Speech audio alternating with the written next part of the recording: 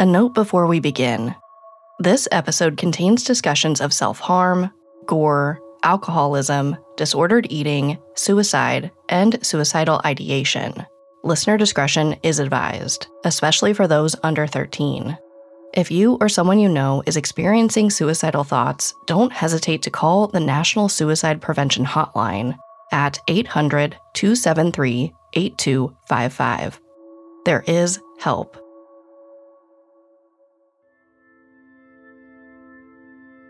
From 1989 to 1995, Richey Edwards was the face of the band The Manic Street Preachers. And as their face, he was everywhere. Until one day, he was nowhere. He disappeared. But the Manic Street Preachers are still making music today. And if you go to one of their live shows, you'll see a single microphone set up on the stage that no one uses. Because even decades after he left, the Manics still believe Richey could emerge from the crowd one night and step back into the spotlight to do what he does best: shock the world. I'm Sarah Turney, and this is Disappearances, a Spotify original from Parcast. Every Thursday, I'll discuss a new missing person case ripped from history. I want to better understand the many reasons people disappear and the impact their absences can have on those left behind. Today, I want you to meet a young Welshman who lived a life most people only dream about. Then he disappeared. But while many believe he tragically became a member of the 27 Club, the perception that Richey Edwards' story ended at 27 might be totally wrong.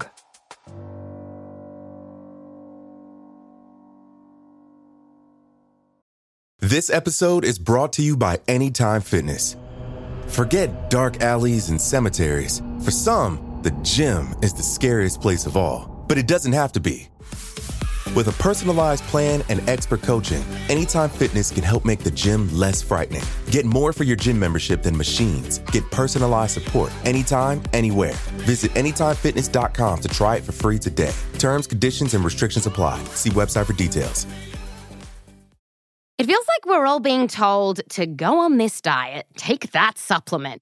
Ozempic will give you depression, but you know what'll cure that? Weed. Or you could try to balance your hormones. At Science Versus, we're like, what the is going on? Forget the crap online and listen to Science Versus. Just the facts. Oh, and a bunch of stupid jokes. What is a ghost's favorite fruit? Blueberries. That's Science VS. New season out on Spotify soon. If you're listening from the UK, chances are you know the Manic Street Preachers, even if you aren't familiar with all their music. They're particularly famous in their home country, but for anyone who hasn't heard of them before, here's what you need to know. The Manic Street Preachers are massive. I'm talking triple platinum, cultural institution level fame. They may be the biggest band to come out of Wales ever. And they're still as big as ever. Their record, The Ultra Vivid Lament, debuted in 2021 and replaced Drake's Certified Lover Boy as the #1 album on the international charts. But I want to start today's story back when their crowds were smaller. 3 decades ago, when the band was just on the brink of international stardom.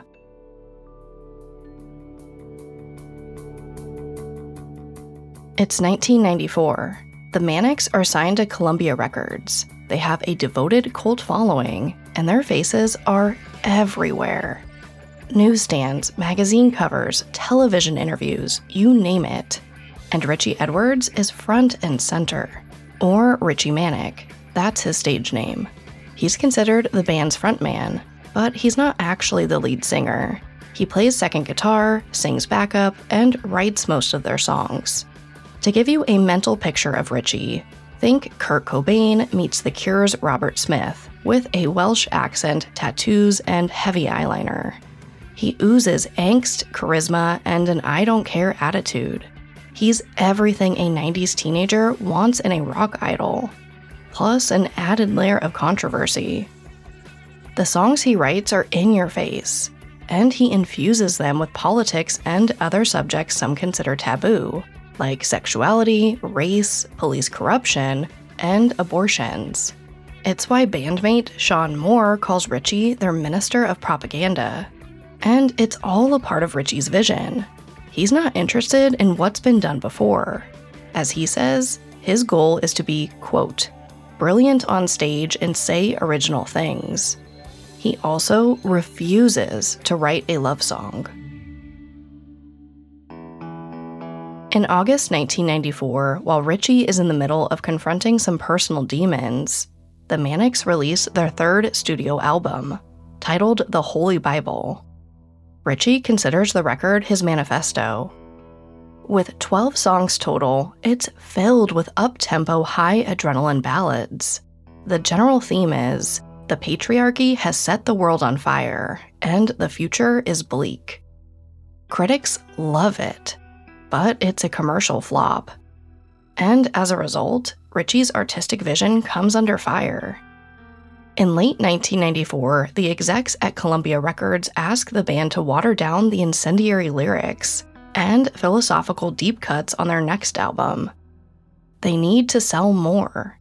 And at the moment, the Manics' only top 10 hit isn't even a song Richey wrote. It's a cover of the theme song to MASH. For the most part, Richey's bandmates agree with their label. As much as they love Richey's lyrics, they're willing to forego some artistic integrity if it means getting paid, selling out stadiums, and taking their rock star lifestyle to the next level. Richey, on the other hand, is not. After 3 albums, he's jaded and tired. It's been a tough year for him personally, and the rock star lifestyle's not all it's cracked up to be. According to Richey, every day is, quote, wake up, travel, soundcheck, gig.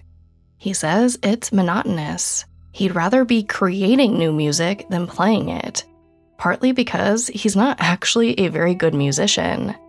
He doesn't say that, of course, but he's apparently bad enough that his bandmates dial down his amp during concerts. So, after hearing about the new direction their label wants to take, Richey reportedly has an identity crisis. He's not interested in writing commercial hits, but if he's not writing, what good is he? The Manics could get a better guitarist. Now, to be clear, no one in the band or at the label suggests he quit, and no one threatens to replace him either. But Richey considers removing himself, stepping out of the spotlight and demoting himself to just songwriter. Maybe he would feel better about writing fluff if his name and face weren't associated with the songs. If he checked Richey Manic at the door and became Richey Edwards again. It's not an easy choice to make. Richey's dedicated most of his adult life to the Manics, but before he makes a decision, he goes MIA. In early January 1995, Richey leaves his condo, doesn't tell anyone where he's going, and stops answering his phone. He doesn't resurface again until 2 days later.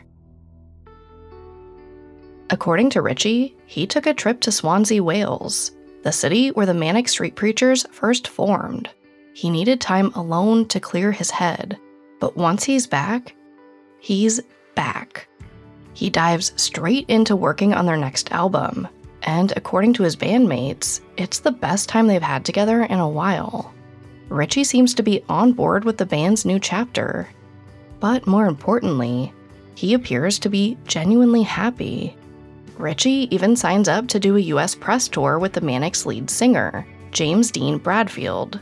It'll be a bunch of interviews and meet and greets with fans to drum up album sales. They're set to fly out of London on the 1st of February. 2 days before he leaves, Richey tells his bandmates that he's really excited to go. But the very next day, the day before the trip, Richey calls his mother from a hotel in London and confesses he's actually dreading it. Later that evening, James knocks on Richey's door and asks Richey if he wants to check out the London nightlife before their flight in the morning. Richey tells him no, he's gonna stay at the hotel, but he'll see James down in the lobby tomorrow morning. He doesn't provide a reason for not going out, But it seems pretty obvious to James because Richey has a woman in his room. James doesn't really know who she is, but at some point, he learns her name is Vivian. The following morning, Richey doesn't show up when he's supposed to in the lobby. James knocks on his door, but no one answers. When staff members break in, they discover a package sitting in the room addressed to Richey's ex-girlfriend, Jo. It's covered in a collage of old books, plays, and pictures Richey loves that all share one theme: exile. The rest of Richey's stuff is gone, and so is Richey. The band's car, the one Richey and James drove to the hotel, is also missing. After speaking to a hotel clerk, James learns Richey checked out around 7 a.m., and this is when the frantic phone calls start. People start contacting different hotels and other places Richey might have gone. Friends, family, but no one has seen or heard from him. Eventually, the band tells James to fly to America alone. When Richey turns up, he'll join. At some point, either his family or the cops search Richey's condo in Cardiff, Wales. Inside, they find his passport, his antidepressants, and a toll receipt for the Severn Bridge, which connects England and Wales. It looks like someone left them out on purpose, just like that package in the hotel room. The receipt states Richey drove over the bridge at 2:55. It's not much, but it suggests that after checking out at 7, Richey spent roughly 8 hours in England, then crossed the border to Wales where his family lives. But by nightfall, Richey's parents haven't heard from him, which is unusual. According to his sister Rachel, Richey calls them every day. The next morning, February 2nd, Richey's loved ones take action. The Mannix manager files a missing persons report. The band hires a private investigator, and the Edwards family publishes a classified ad asking Richey to return home. A week passes before the Cardiff police issue a public statement with the approval of Richey's family and bandmates. It reads, quote, "No pressure will be put on Richey to return if he does not wish to. His privacy will be respected at all times." It's a tough place to be in. Richey's loved ones don't want to attract too much attention. Richey has been in the public eye, and he could have left because he wanted out of it. People have chased solitude before, only to wake up and find their face all over the news after someone reported them missing. That's not what the Edwards want. They just want a sign that Richey's okay. Because whether or not Richey chose to disappear drastically changes what steps they take next. And for Richey's family, there's no way to tell. There are no real promising leads until a few more days go by, and 2 separate witnesses come forward saying they saw Richey Edwards alive and well. This episode is brought to you by Anytime Fitness. Forget dark alleys and cemeteries. For some, the gym is the scariest place of all, but it doesn't have to be. With a personalized plan and expert coaching, Anytime Fitness can help make the gym less frightening. Get more for your gym membership than machines. Get personalized support anytime, anywhere. Visit AnytimeFitness.com to try it for free today. Terms, conditions, and restrictions apply. See website for details.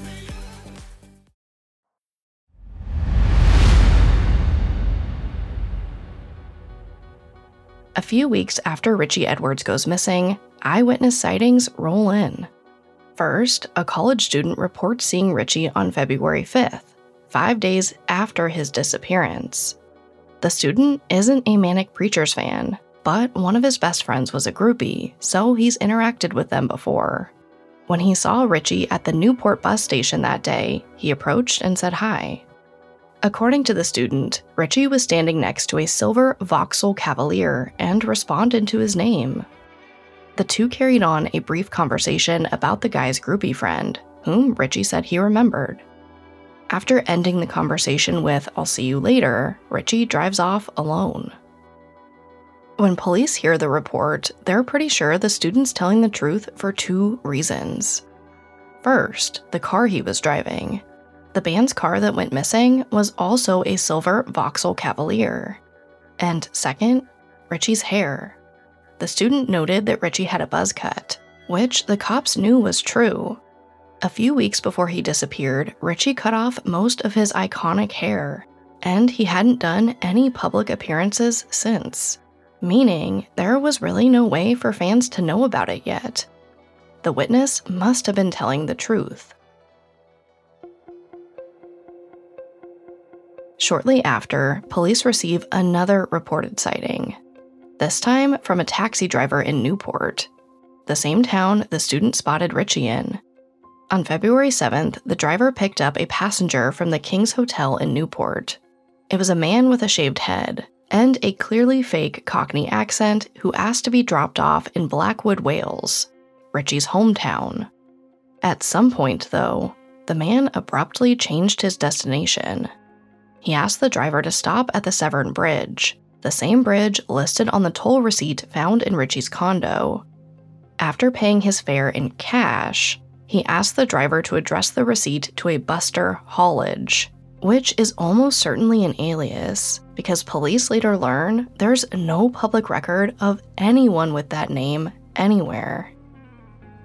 A week after this cab ride, on February 14th, someone finds a silver Vauxhall Cavalier abandoned at the Severn Bridge rest stop, close to where the taxi driver dropped off the man who called himself Buster. A few days later, word of the car reaches the police. They run the plates and get a match for the Manic Street Preacher's missing car.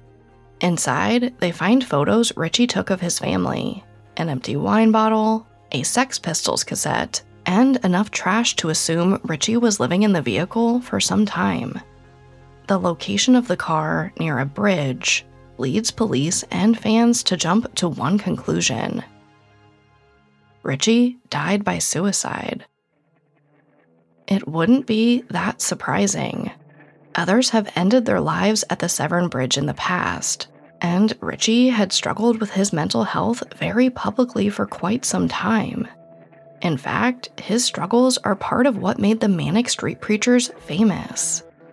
There's one moment in the band's history that showcases what I mean, but before I tell you the story, I just want to warn you. It includes an act of self-harm. It's gruesome and upsetting. So if you want to skip ahead 2 minutes, I totally understand.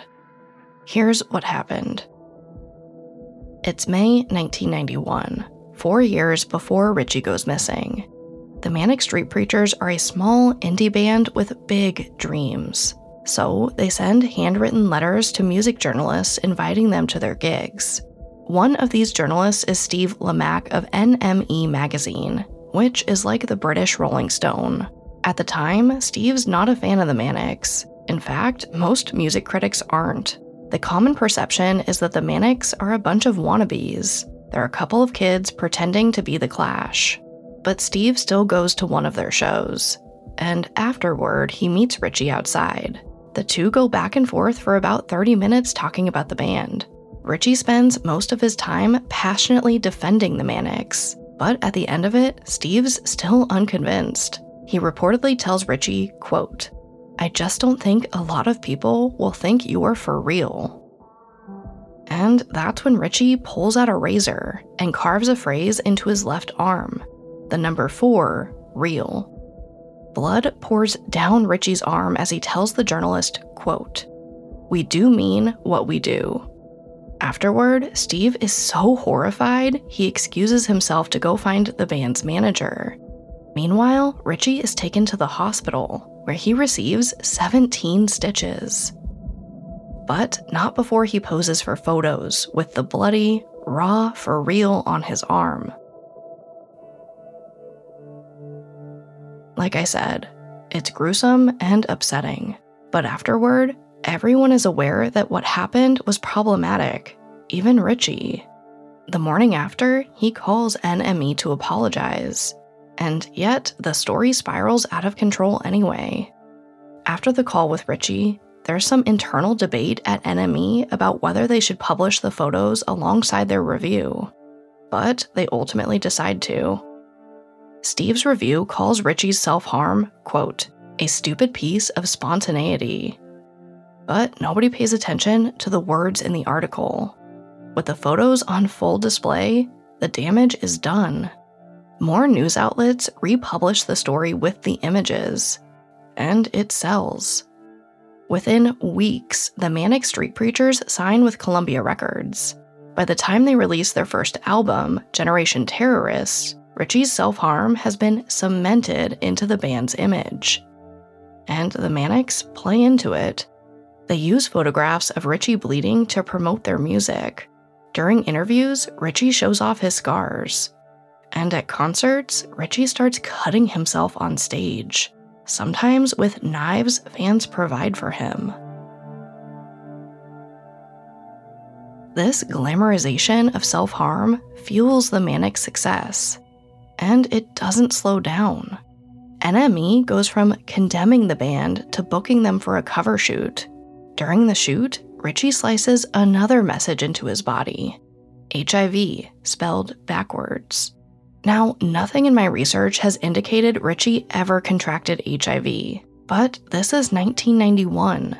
The HIV/AIDS epidemic is killing thousands of people worldwide, and governments everywhere are ignoring it. Richey could have been making a political statement, and while there are plenty of other ways to make a statement, it ultimately doesn't matter whether he did it for entertainment, shock value, or a cry for help. What's important is Richey's willingness to self-harm is concerning, and yet no one stops it. If anything, they feed into it.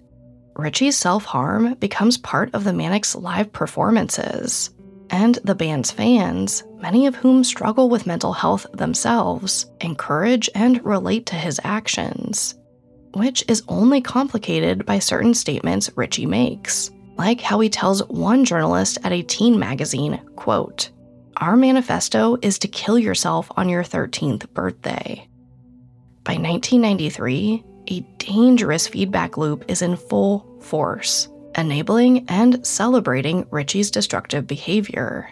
Richey now has small burns all over his body from putting lit cigarettes out on his skin.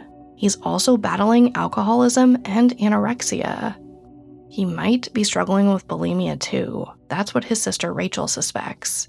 Part of Richey's image is tearing off his shirt and posing for magazine covers. And like so many aspects of his life, Richey's size, the fact that he's so thin, is celebrated. People hear lyrics like, "I want to be so skinny that I rot from view," or "I want to die in the summertime." And they want more. In the spring of 1994, Kurt Cobain, the frontman for the American rock band Nirvana, dies by suicide. A fan of Nirvana, Richey, along with the rest of the world, watches as the tragedy turns Kurt Cobain into a larger-than-life legend, further reinforcing a lesson the music industry has already taught Richey. Pain is necessary to achieve greatness. Now, I want to take a second to acknowledge the theories out there about how Kurt Cobain's death might have been the result of foul play. I could spend time debunking them, but instead, I'll just say that Kurt's friends and family by and large accept the official ruling, that he died by suicide as the truth. Kurt's daughter, Frances Bean Cobain, told Rolling Stone, quote, "Kurt got to the point where he eventually had to sacrifice every bit of who he was for his art, because the world demanded it of him. I think that was one of the main triggers as to why he felt he didn't want to be here, and everyone would be happier without him." End quote. With that, let's get back to Richey's story. A few months after Cobain's death, Richey survives his own suicide attempt. He spends a week in a hospital, then checks into the Priory, a rehab center in London known for taking in celebrity clients, like one of Richey's idols, Brian Jones. At the Priory, Richey's treated for self-harm, alcoholism, disordered eating, and borderline personality disorder. While undergoing treatment, he doesn't stop working. He creates promotional material for the Manics' upcoming album, The Holy Bible. This brings me back to where I started this story, the release of the Holy Bible, with the Manics on the brink of international stardom, and Columbia Records asking to water things down. Richey leaves the Priory about a month after the Holy Bible drops. He's sober, and the Manics go on tour just 8 weeks later. But rehab is only part of what I meant when I said Richey's confronting demons, and going through a tough time personally in 1994. In the 6 months between leaving rehab and disappearing, a lot happens in Richey's life. His great aunt and his dog both die. He turns 27, and his girlfriend, Jo, reportedly rejects his marriage proposal. So, in February 1995, when his car is found parked near the Severn Bridge, the answer feels obvious to fans. But the other 3 members of the Manic Street Preachers don't believe he died by suicide. For years after his disappearance, they make statements alleging Richey is still alive. They're so sure of it, they continue to send a quarter of the band's royalties to Richey's bank account. In one documentary, bassist Nicky Wire says he believes Richey, quote, could turn up on his doorstep tomorrow. Rather than end his life, the Manic Street Preachers believe Richey planned to disappear, and succeeded. According to lead singer James Dean Bradfield, before Richey disappeared, he was, quote, totally obsessed with this idea of victory. Richey apparently used to talk about creating a #1 record and then vanishing from the music scene. That way, his music and the mystery of what happened would endure through time. And the theory that Richey intended to disappear is only bolstered by the fact that before the Manic Street Preachers formed, Richey developed a fascination with disappearances. Richey talked about them, read about them, watched movies about them. Not to mention, many of his idols were artists who left society at the peak of their careers. Like author J.D. Salinger, who published Catcher in the Rye and then retreated to the woods to live in near isolation. And actor Marlon Brando, who finished the film Apocalypse Now before abruptly leaving the public eye. And poet prodigy Arthur Rimbaud, who was the toast of Paris before he disappeared into the South Pacific. And perhaps most similar to Richey, Syd Barrett of Pink Floyd, who walked away from the music industry in 1972, shut out the outside world, and staunchly guarded his privacy. They're all brilliant artists who abandoned society to control their narrative. And control could have been a major factor in Richey's case. At the time of his disappearance, Richey felt the Manics were at risk of losing what they stood for, and his personal life was in turmoil. In an interview a few months before his disappearance, Richey addressed Kurt Cobain's death by saying, quote, self-mutilation is a very different issue to suicide. It's a controlled pain personal to you, allowing you to exist to some degree, end quote. Is it possible that Richey staged his disappearance to take control of his life and legacy? That he saw how people responded to Kurt Cobain's death and saw a path to similar infamy? One where he could walk away alive? It's a lot to think about. But Richey's bandmates aren't the only ones having these questions run through their minds. Richey's family is too. And part of the reason they're so willing to entertain the idea of a family member going missing on purpose is it's happened to them before. Years prior to Richey going missing, his uncle went off the grid and cut off contact with everyone in the family. No one knew what happened to him until a decade later, when he just reappeared, like nothing happened. Richey also grew up with a great aunt who locked herself in her home when she was in her 20s, never left, and refused visitors. Richey supposedly never met her face to face, but according to his sister, as a child, he was fascinated by her. Plus, the Edwards know Richey wrote about the Severn Bridge in his diaries as a child. The bridge is the quickest way out of Wales from his hometown. He always viewed it as a symbol of escape, not suicide. What's more, the sightings of Richey on February 5th and 7th both happened near the Welsh Passport Office. The Edwards consider this important because, remember, Richey's passport was left out in his condo where anyone could see it. If he planned to disappear, maybe he tried to get a new passport, perhaps one with a totally new name. I don't know how easy this would have been in Wales in 1995, but it makes about as much sense as anything.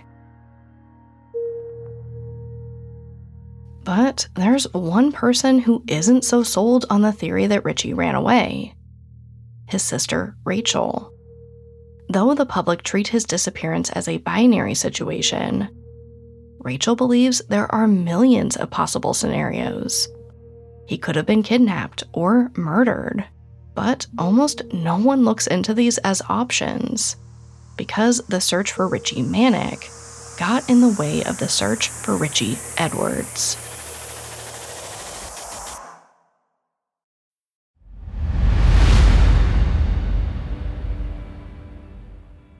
I want to share a quote from Richey's sister Rachel. It reads, quote, "I want my brother to be remembered as more than just a member of a band. I want him to be remembered as an artist and a person and a dearly loved and missed family member." End quote. Think about that for a moment. It's easiest to view Richey Edwards' disappearance through the lens of his public stage persona. It's the part of Richey the world knows best. He spent years creating Richey Manic, but there were other sides to Richey as well, like how he was apparently a hopeless romantic with dreams of marriage. And reflecting on the differences between Richey Edwards and Richey Manic, it's hard not to wonder how Richey's public image impacted the official search to find him, and what possibilities were considered. Now, I'll be the first to say, there isn't strong evidence that Richey was murdered, kidnapped, or the victim of a tragic accident. But that doesn't change the fact that the investigation into his disappearance was filled with missed opportunities. In the first 48 hours after Richey went missing, detectives didn't interview the hotel clerk who reportedly checked Richey out. They didn't look into his phone records. They didn't interview James Dean Bradfield, the Manic's lead singer who last saw him at the Embassy Hotel. And maybe the biggest misstep of all, investigators never spoke to Vivian, the woman who was in Richey's hotel room the night before he disappeared. Why? Assumptions. Investigators immediately jumped to the conclusion that Richey ran away, which granted isn't completely illogical. He'd done something similar before, but that doesn't excuse a lack of due diligence. Richey was missing for 3 weeks before officials even considered suicide, and only after a stranger found the band's missing car. And even then, authorities didn't fingerprint or impound the car for evidence. They took a few photos and told Richey's father he could have the vehicle towed home. Then, Richey's case was split between 3 different police departments: London, where Richey was last seen, Cardiff, where he lived, and Bristol, where the car was found. Each department pretty much assumes the others are handling the case, but none of them are. Police miscommunication is a problem here in the US, but in the UK in the 90s, it's just as bad, if not worse. At the time, there's no equivalent to the FBI. The United Kingdom's Missing Persons Unit doesn't exist until 13 years after Richey's disappearance. So crucial steps in the investigation slip through the cracks. Even 6 months after Richey's disappearance, when a lead investigator announces that Richey most likely died by suicide at the Severn Bridge, no one dredges the river looking for Richey. Not one of the 3 police departments contacts the Severn Area Rescue Association, an organization dedicated to searching the river for missing people. Everyone's talking about Richey, his disappearance is all over the news. There's just little to no action taken to find him. It takes 14 months for officials to add Richey to Great Britain's missing persons database. And they don't even add Richey's DNA to his case file until a decade after he goes missing. That's 10 years of missed opportunities. I can't imagine how alone the Edwards family must have felt. To have the world so willing to turn Richey into a commodity, even in his absence.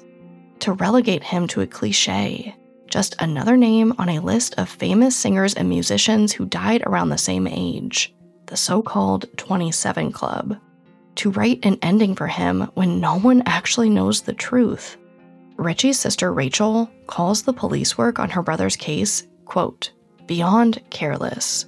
And I can't help but agree. Rachel had to give police Richey's DNA. She only found out they didn't have it while conducting her own investigation, researching tides, and looking for John Does that match her brother's description. In 2008, Richey's family declares him legally dead, not because they fully believe he is, but because they have to in order to handle his affairs. The process is so long and painful that Rachel petitions the government to make it easier for relatives of the missing to gain access to their estates. And she succeeds in 2014 by helping to pass the Presumption of Death Act, granting families access to estates for anyone who's been, quote, not known to be alive for at least 7 years. But she never abandons Richey's case. Even after so many years, Rachel calls the not knowing a pendulum, saying some days are filled with despair, and others hope that Richey reinvented himself.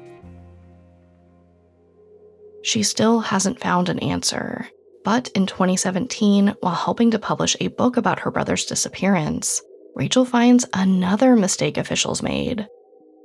For years, authorities assumed Richey checked out of his hotel at 7 a.m., crossed the Severn Bridge at 2:55 p.m., and spent the hours in between in London. The timeline was based on the time Richey supposedly checked out of his hotel, and the toll receipt found in his condo. But Rachel and the team she's working with learned that Richey's toll receipt never said 2:55 p.m. It just said 2:55. They follow up with officials at the Severn Bridge toll, who, after examining the receipt, tell Rachel Richey actually left at 2:55 a.m. Investigators would have been able to find all this out if they'd bothered to check. The new timeline raises plenty of questions. Did Richey make the roughly 2.5-hour drive to Wales in the middle of the night? If he did, how did he check out of the hotel at 7 a.m.? Did Richey have the clerk lie and cover for him? Or did he actually check out at 7 a.m. and someone else drove over the bridge that night with Richey's keys and passport? Was that person Vivian? I don't know. But apparently, Nikki Wire spoke to Vivian shortly after Richey disappeared. And she mentioned something about how Richey wanted to give her his passport. Unfortunately, no one can corroborate whether that's true. So many years later, witnesses like the hotel clerk are scattered to the wind. No one even knows Vivian's last name. The updated timeline may have corrected one false assumption, but who knows how many more there are to sort through. In a way, it feels like not much has changed since Richey disappeared. We still watch celebrities self-destruct in plain sight. We still talk about the 27 Club like tragedy is a foregone conclusion for great musicians. And we still contribute to a dangerous feedback loop with our fascination with pain as a source of entertainment. In the wake of Richey's disappearance, the Manics album The Holy Bible went gold in the UK. Their next 2 albums were the #1 international chart toppers everyone expected The Holy Bible to be. When Richey's presumed dead in 2008, their music joined the ranks of Nirvana, The Doors, and the Rolling Stones. But at what cost? It's a question I kept asking myself, looking back at everything Richey did to be taken seriously. Because at the end of the day, Richey's music never changed. It was just people's perception that did. And I'll end with this. Richey, in case you are out there and your fascination with disappearances brought you to this episode, I just want to say, I hope you're well and happy. You don't owe me or anyone else anything, but I think your sister would love to hear from you. If only so her pendulum, the one swinging between despair and hope, can stop.